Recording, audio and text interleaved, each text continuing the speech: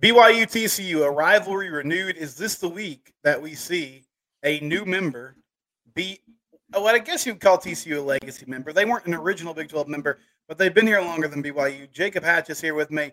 We're going to break it all down next. It's Locked On Horned Frogs, Locked On Cougars, crossover edition coming up right now. You are Locked On Horned Frogs, your daily podcast on the TCU Horned Frogs, part of the Locked On Podcast Network, your team every day.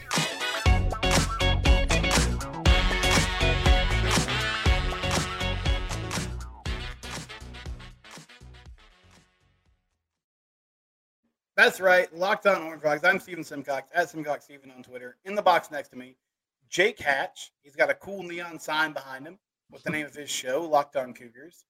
His handle is at Jacob C. Hatch.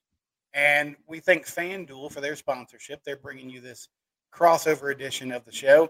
And Jake, we get BYU TCU. The band is back together, old Mountain West counterparts. Yeah. Is this one of those? I mean, I know, like, obviously when Utah joins next year, that's the game. Like, that's the one that everybody's going to circle. But is there some real juice behind this TCU BYU matchup? And are BYU fans excited to kind of renew this rivalry to a certain extent? No, they are. And that's the thing about this is TCU and BYU had some epic matchups back in the Mountain West there. And even go back to, there was a short time in the WAC, they were together, obviously. And there were some epic games. John Beck going down there in 2006 and springing an upset on a nationally ranked Horned Frogs squad. TCU coming to Provo and College Game Day came to Provo and absolutely trouncing the Cougars. There's been some really, really fun games in this history of these two. And it's been 12 long seasons since they last met up. So it's fun to, as you mentioned, have the band back together to have that rivalry renewed. We talked in the summer and we kind of did a preview of both these teams. Keaton Slovis was a fascinating story to me because he's been around a little bit. He's kind of one of the new, poster children for the transfer portal era. Mm-hmm. And it, like, from an outsider perspective, it seems like it's going well, Jake. Once they got past kind of that weird game at Sam Houston, feels like this offense has sort of found its footing. How would you assess how he's done so far, and I guess how he's led this BYU team to this point? Well, I'll be frank. Keaton Slovis has been the strength of BYU's offense. And it's kind of stunning to say that because there were so many questions about him having transferred in from Pitt. He didn't have that great of a year ago for the Panthers, but he's come in. And BYU's run game for a lot of this season so far has really been MIA. It's just not been able to get really untracked. And the issue has been that they just haven't been as physical as they need to be up front. So what it's been more BYU kind of going in almost in an air raid fashion. We're throwing the ball all over the field. And Keaton Slovis, as you mentioned, has been very, very good so far. And it's kind of funny to think about because there was, like I said, there were so many question marks about him joining BYU. Did they pick the right guy out of the transfer portal? Well, 5 games into the season, sitting at 4-1 overall for BYU, I think that they made the right decision, at least so far. Yeah, it's strange. When I think of BYU lately, I think about physicality, Mm-hmm. A team that likes to run the ball, has a solid defense. But early this week when I was doing shows, I had a few Cougar fans like pop in and make some comments. And one thing they said was, this is a team that struggles, to stop the run, that struggles to run the football. Is this just a down year for both sides of the line, Jake? What's kind of happening that's led to those struggles so far? Well, it shouldn't have been on the offensive line. They actually retooled this offensive line via the transfer portal more heavily than any other position group on this roster. And that's kind of the crazy thing about it. They brought in guys like Caleb Etienne, who was a 13-game starter a year ago for Oklahoma State. They brought in Paul Miley, who was a multi-year starter for the University of Utah and one of the better offensive lines in the Pac-12. The bodies they brought in, you looked at that collection of talent and said, okay, this offensive line should be able to really get a good, strong push, should open the holes for the running backs. But for whatever reason so far, it has not been that way. Now, I will say this, BYU enjoyed their bye week last week, but their final game before that bye was the game against Cincinnati, which they won. And in that game, BYU was severely outgunned in terms of overall yardage and plays by the Bearcats. But when BYU did have the football, I saw the best blocking performance I had seen all season from my own eyeballs. And that it's not perfect. Let me be very clear about that. But against a very, very good Cincinnati front, BYU probably probably had their best rushing performance to date. So there are positive signs that it's moving that direction offensively. Now, with regards to the defensive line and giving up the rushing yards, the biggest thing for BYU is this is a defense that completely retooled its coaching staff. Kalani Sitake fired his defensive coordinator after last season. It fell apart, and he needed to make a change. He makes the change, brings in Jay Hill, who he obviously knew from his time at the University of Utah. And Jay Hill has brought a new philosophy, a new belief, and just an overall cohesive identity to this defense. The issue is I don't think he has the horses in terms of the overall talent he needs to make this defense as good as he wants it to be. So it's still going to be a transition year in many respects in that regard. And yes, they are going to give up some rushing yards just as a result. Sticking with Jay Hill, do you feel like this is a unit that can get better as the year goes on, or are they going to just kind of have to live with, yeah, we're probably going to get some points. We need the offense to be effective and hope to play sort of complementary football as we go on? It depends on how healthy they stay. Now, Ben Bywater, BYU's star linebacker, he has 200 and some odd career tackles the last 2 years. He's the heart and soul of this defense. He's not going to play against TCU from what I understand. He suffered a shoulder injury against Kansas, did not play against Cincinnati, and the hope was that he would be healthy enough to come back to play against TCU. He's unavailable. But outside of him, they're actually pretty healthy across all three levels of their defense, and that's going to be the biggest thing for BYU is I do believe they can improve so long as their frontline starters stay healthy this season. Now, you absorb some injuries, and that obviously comes into effect for everybody, every football team, every single year. That's when I think it's going to fall off a little bit for BYU. So as long as they stay healthy, I think they will continue to improve. The question is really how much, because I think there's just there's a talent element that is lacking on BYU's defense right now. Kind of unique situation in preparation. They're preparing for Josh Hoover. He's a young QB, redshirt freshman. Really the only tape that's worth anything, I guess, is the few possessions he played against Iowa State last week. Have they talked at all, the coaching staff, about the challenge of kind of getting ready for that, how they're trying to approach a new look, not really a new look offense, but a new person back there taking the snaps? Yeah, we talked to Jay Hill on Tuesday during media availability, and he came out and said, we were really deep on getting ready to face off against Chandler Morris. They obviously had the bye week, so they were doing a lot of looks at TCU, getting ahead of it. And then all of a sudden he gets injured against Iowa State. And he essentially said that they didn't necessarily tear the script up. He said it completely changed how we're approaching this game, because he mentioned Hoover's a young quarterback. You mentioned he's a redshirt freshman. He has not played a lot of football, so they don't have a lot of intel on him. And that's the biggest thing for BYU is they're going to go into this game with an idea of what to expect from Hoover. They'll probably expect more of the elements just to what TCU's offense is. But he said simply you have to get into the game, see what Hoover's strengths are and what his weaknesses are, and then adjust from there. That's going to be the biggest thing for going up against a relative unknown at QB. Yeah, does the bye week come at a good time? I know it's always kind of a roll of the dice. You mentioned the health situation. And I guess, will they play like 7 or 8 straight games after this? Is this good timing for, a week off before the TCU game? Yeah, I think it was a good timing because they did have a couple dings and dents. There's a couple wide receivers who had gotten injured in the first 5 games of the year. And BYU, the last 2 years as an independent, Stephen, had their bye week in week 10 or later of the season. That's almost worthless at that point. We've gotten that many games in a row and then having a bye week. They wanted to have it mid-season. An ideal world, probably 6 games, then have that bye week. But to have the bye week after week 5, I think it gave BYU a chance to recuperate a little bit, kind of retool what they're doing because they've played 2 Big 12 games. Now they went to Kansas. They were at home against Cincinnati. And now, as you mentioned, they kind of gear up and they got 7 straight games. They've got Oklahoma and Texas looming out there. Texas in just a few weeks' time, Oklahoma in November. But got a lot of other good games. West Virginia on the road. So they're facing a pretty strong gauntlet of teams. But the one thing I've talked with enough people around at BYU, they're just excited to be part of the Big 12 and actually be a part of a conference and have this matter week to week. Yeah, it's cool if they're here. And, I mean, we discussed this in the offseason too.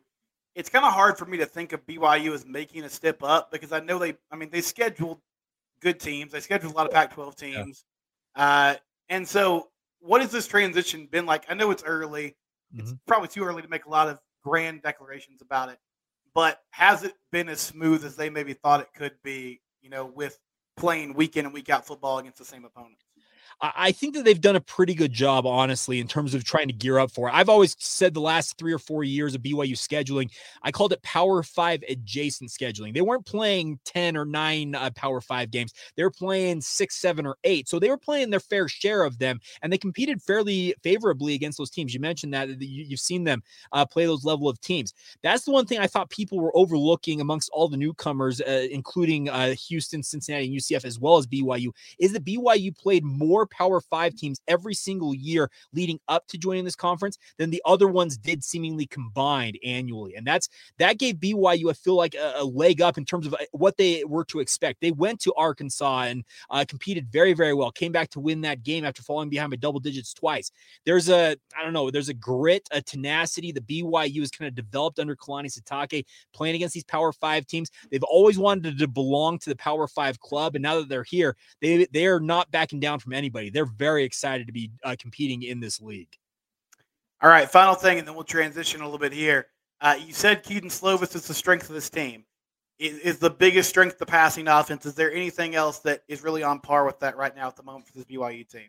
Yeah, it's gonna be the passing offense is the chief strength for this team. I will say though, I really like BYU's secondary right now. They've actually done a really good job. They brought in 2 transfers at cornerback who played for Jay Hill at Weber State, and Camden Garrett, as well as Eddie Heckard, who have making the leap from the FCS level, have not looked out of place at all. And that's a positive sign there. The other guys in the secondary are actually holdovers from last year's defense at safety, etc., who have all been very good. Jacob Robinson was a breakout star down the stretch last season, and he's been very good at corner as well. So I like the secondary for BYU. I feel like it's actually one of the better secondaries we've seen in the recent past for the Cougars. But yeah, I feel like far and away the passing offense is BYU's chief strength.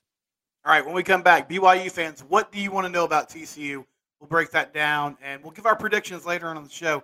It's a crossover edition of Locked On Horned Frogs and Locked On Cougars. All right, I know there's one thing we can all agree on. We like making money. I don't know. I say this every week. Every time this read comes up, I don't know how much longer they're going to keep doing this deal. Yeah. But right now, FanDuel.com/lockedon, you just place a $5 bet now, and you can get $200 in bonus bets guaranteed. If you've been thinking about joining FanDuel, there's no better time, and you can bet on anything: spreads, player props, over-unders, and more. FanDuel.com/lockedon to kick off the NFL season. They also have an easy-to-use app. It's easy to download. It's easy to navigate. Even my parents could probably do it if I tried to set that up for them, but they don't really traffic in this type of stuff. FanDuel.com/lockedon. FanDuel, official betting partner of the National Football League.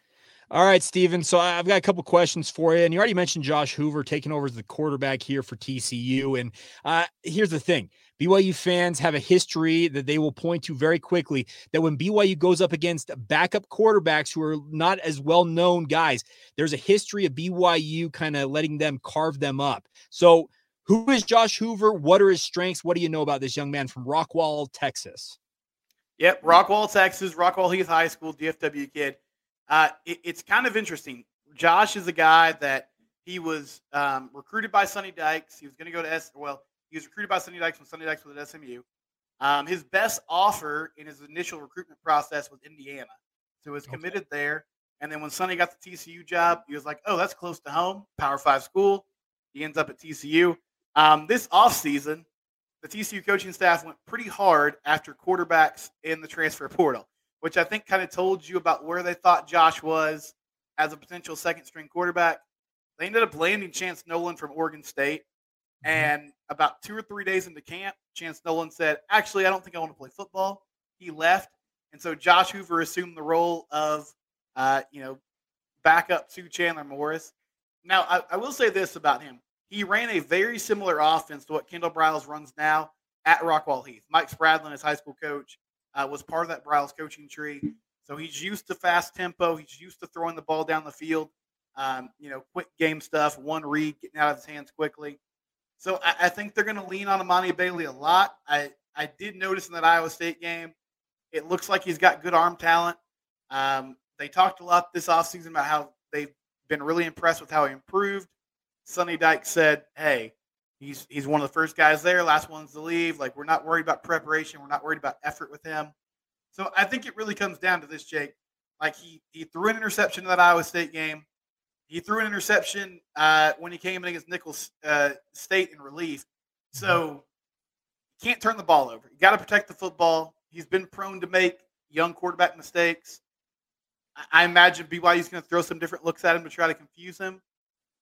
I don't think the offense will be super limited by what he can't do. Like, I think he can make most of the throws, but can he make good decisions? Can he make big-time throws and big-time reads, when it's a passing situation, when everybody knows he's got to drop back and get it done? That remains to be seen. However, though, I feel like he was somebody that most TCU fans were down on, kind of, man, if Chandler goes down, could this guy actually take over and lead the team? And I feel like people were encouraged after watching, some of the throws he made and what he could do against Iowa State, that at least this offense could still function with him at the helm. Now, you mentioned Imani Bailey, their star running back. It feels like to me with an unproven quarterback, and that's probably the wrong term to use with him, but he hasn't played a lot of football. The best weapon you can have as a quarterback, in the case of Josh Hoover, like the situation he's stepping into, is to have a strong running game. Do you expect Sonny Dykes and TCU to really put it on the offensive line and Imani Bailey to help lead them to a victory? Man, I think that's really the only path here for them to win games is to keep the ball on the ground. This is an offense that's been searching for an identity all year long. The one thing that they've been able to do well week in and week out is run the football, with the exception of a rough night against West Virginia a few weeks ago. And so Imani Bailey, to me, is the key. I mean, he's been really good. He showed some flashes last year. He was behind two running backs that are now in the NFL, and Kendra Miller and Marty Mercado. But it was mainly in garbage time. And I think what I took from Imani when he ran the ball was he's got good burst, good athleticism. But I've been super impressed. I mean, he's gotten some what I'd call dirty yards this year, Jake. Like, okay, 1st and 10, looks like it's going to be a 2-yard loss. He cuts it up and finds a way to make it 2nd and 8 and 2nd and 7 instead of 2nd and 12. Not a lot of running laterally. Pretty much always positive yardage when he touches the football. Really good after contact. Has embraced like blocking and pass protection and has gotten better at that. Coach Jones, the running back coach, has complimented on that this season. So he looks like the complete package. He's the best. Like, he's the best weapon they have. He's the best player on the team right now. I would not have predicted that before the season, but he's taken his opportunity and he's run with it. Pun not intended there, but I guess it works. And so the short answer is yes. I think they're going to try to run the ball. They want to keep this in 2nd and 3rd and manageable, and that starts with getting Imani Bailey on the ground and getting that offensive line going. Now, any BYU fan who was watching college football last year watched that magical run that TCU had to the national title game. Absolutely incredible stuff. And the blowout loss in the national title game, notwithstanding, was an incredible run. The defense, in many respects, was a huge key to that. And while the offense, it felt like, got gutted with guys leaving for the NFL, the defense returned a lot of the bodies. Has the defense lived up to the hype of what they had a year ago so far, in your opinion? I would say they have lately. The Colorado game was a disaster. And sure, I feel like if Joe Gillespie was honest about it, he would say he thought they could play a pretty vanilla scheme against that team and just sort of, allow them to get some yardage and stay in front of them. It would be fine. And that sort of blew up in his face. But since then, they've played really well. I mean, they kept Houston out of the end zone. I think SMU is a pretty good team this year, and they were able to slow down that offense. And they've done a nice job against West Virginia and Iowa State. Just unfortunately, the offense couldn't match, the effort that they gave. This is not a team that's going to hold somebody to 6 points. They're not a dominant defense. I feel like they're at their best when they're playing with a pretty robust offense, and it's kind of a bend but don't break style. But yeah, it's improved a lot. The tackling's gotten better. I think Joe Gillespie's gotten more aggressive. He's bringing more blitzes. He's allowing his corners to play more man coverage, more head up, and it's led to some dividends. So the defense has been good. I think they're going to have to find a way to force some turnovers and make some splash plays over the next few weeks if they're going to win games and be successful. But I've been happy with the defense performance lately. I think it's been closer to what I expected, before the season. And really, aside from that Colorado game, they've been solid all year long. Now, this is a team that's 3-3 on the season, not necessarily having the follow-up year that you would have hoped for after what they did a season ago. What's the fan base reaction been as they are 500 on the year so far? Yeah, it's pretty dark right now, Jake. Vibes are not Okay. vibes are not at 100%. I feel like most TCU fans didn't think this team would be, obviously they didn't think they would do what they did last year. Mhm. I feel like most were probably in the place where they didn't even see a Big 12 championship as a possibility. But 8 or 9 wins was what I got most off, and that's what I predicted before the season, that they'd go 9-3. Okay. Now I think best case scenario, you're probably talking about 6-6. Like you find a way to go 3-3 down the stretch against a tougher part of the schedule. And honestly, Sonny hit all the right notes last year. Mm-hmm. It's impossible to expect that again, but the Colorado loss was preventable. The West Virginia loss was preventable. Now, Iowa State, you just got whipped on the road, and, that happens in college football sometimes. They should be 5-1 right now, but as you know well, shoulda, coulda, woulda does not count. Your record is what your record is, and they're a 500 football team. They just lost their quarterback. I think there are some people that are optimistic because Chandler had struggled so much the last couple of weeks that maybe a new QB could kind of light a new energy into this team. But I think best case scenario, they still fall well below expectations for what people were thinking. And this is kind of it's typical that if you're not a blue blood, it's hard to year over year have seasons like that. And I thought TCU with the transfer portal and with some of the talent they had there and the cohesiveness with that coaching staff, I thought they could buck that trend. But it feels like everybody's kind of eating a slice of humble pie right now, and they got to regroup and kind of refocus. All right. So, and I'm going to ask you a similar question you asked me right at the tail end of me kind of answering your questions. What's the Chiefs' strength right now for the Horned Frogs? What's their main weakness? Where do they stand, in your opinion? Oh, that's a really good question. I think their biggest strength is probably their secondary. They have a lot of experience in the back end with their safeties. Their corners are really good. Josh Newton started every game last season at the corner position. He's back again. Avery Helm is a transfer from Florida that's done a really nice job, and they have some depth behind those guys. Biggest weakness, maybe the offensive line. I think they've been okay at times, but they haven't been consistent.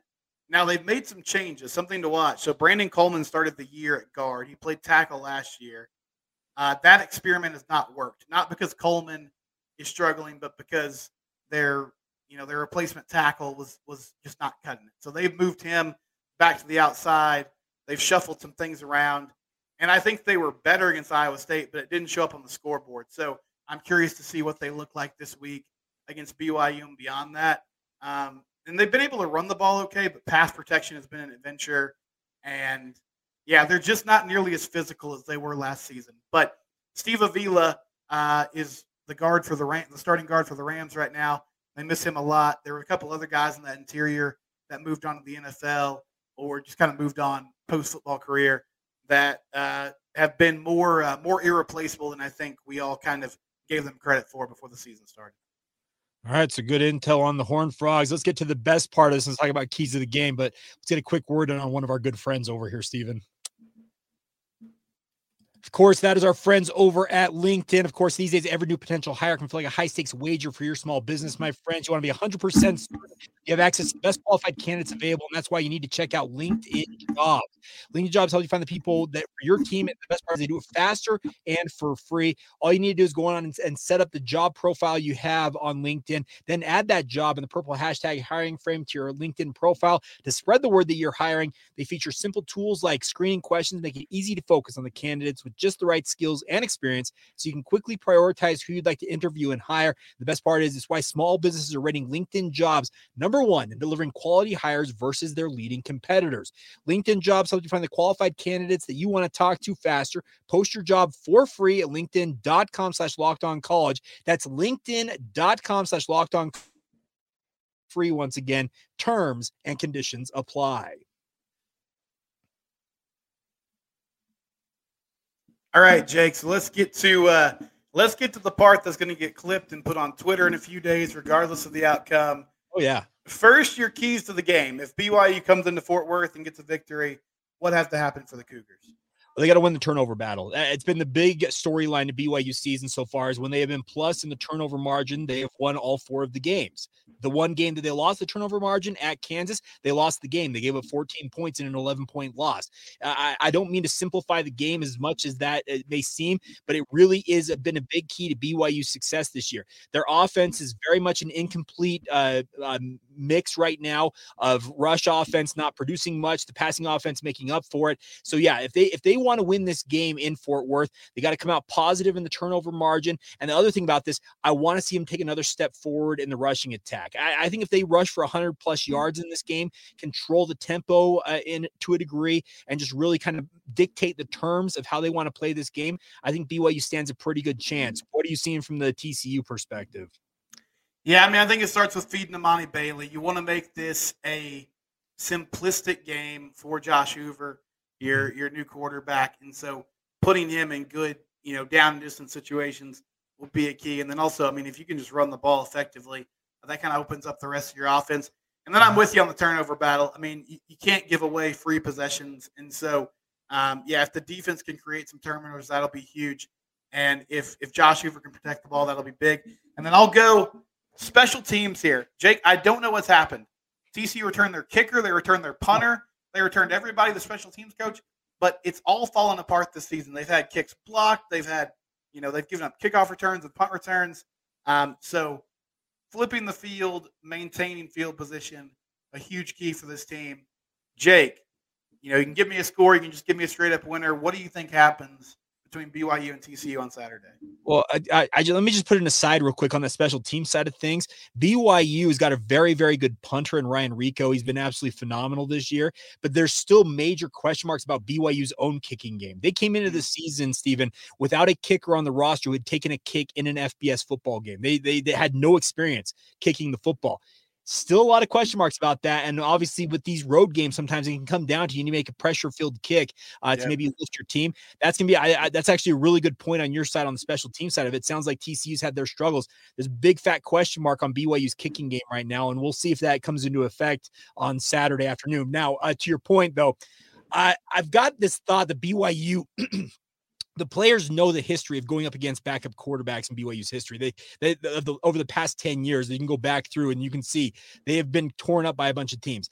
I think the BYU has spent the bye week really focusing on themselves, trying to get things sorted out defensively and offensively. I know they're motivated. They want to go out on the road and win their first Big 12 road game. I'm going to say BYU just by like a hair, like we're talking like 2-3 points. Maybe a field goal does make the difference in the end. I don't necessarily have a score quite yet, but I've got some thought that BYU has got a lot of motivation, and without Chandler Morris at the helm of this TCU offense, I think BYU will be able to load up the box and hopefully do enough to get a victory and go to 5-1. So I would describe myself as a realist. Mm-hmm. My wife says that's what pessimists call themselves. So that kind of gives you a window into my relationship dynamics. Okay. But I've been really optimistic on TCU all year long. I have consistently had to come back on the podcast and say that I was wrong about that. Okay. So I feel like Josh Hoover can make some plays. I think the surprise factor, at least for the first half, could play in TCU's favor. But I feel like even though the bye week might not play into BYU preparing super well for TCU because of the quarterback change, I still think it makes a difference. That rest and recovery time, coming out fresh, being ready is going to make a difference in this football game. That coincided with a young quarterback and a TCU team that's struggling.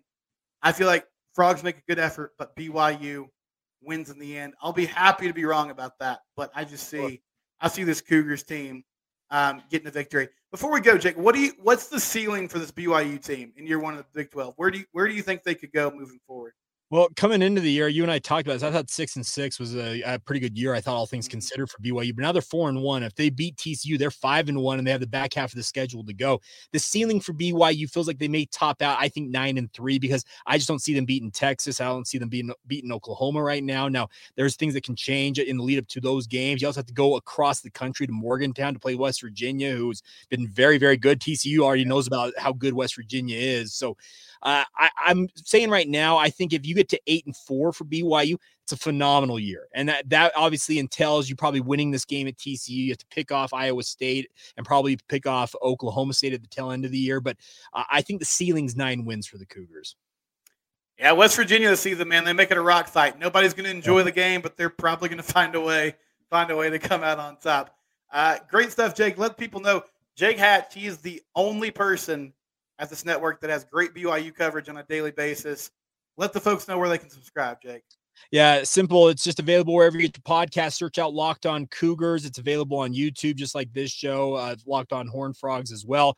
You can follow me on Twitter. If you're watching this on YouTube, you see it. Jacob C. Hatch is my handle. But you can follow the show on social media as well. Locked On Cougars. It's on Facebook, Instagram, or Twitter. I have a lot of good stuff going on all three of those channels. So reach out anytime. Would love to have more interaction between Horned Frog and BYU fans, because this rivalry, I know you mentioned Utah coming in next year. Obviously, it's going to be the game for BYU.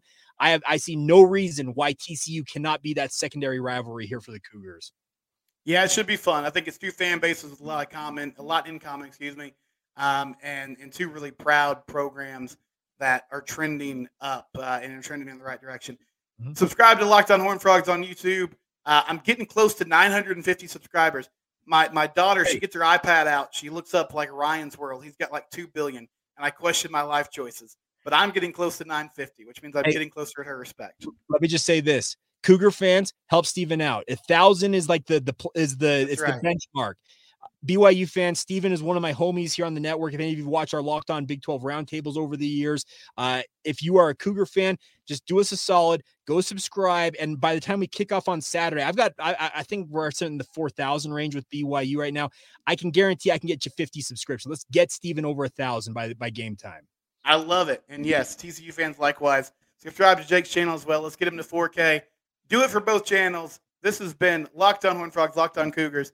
It's your team, and we do it every day.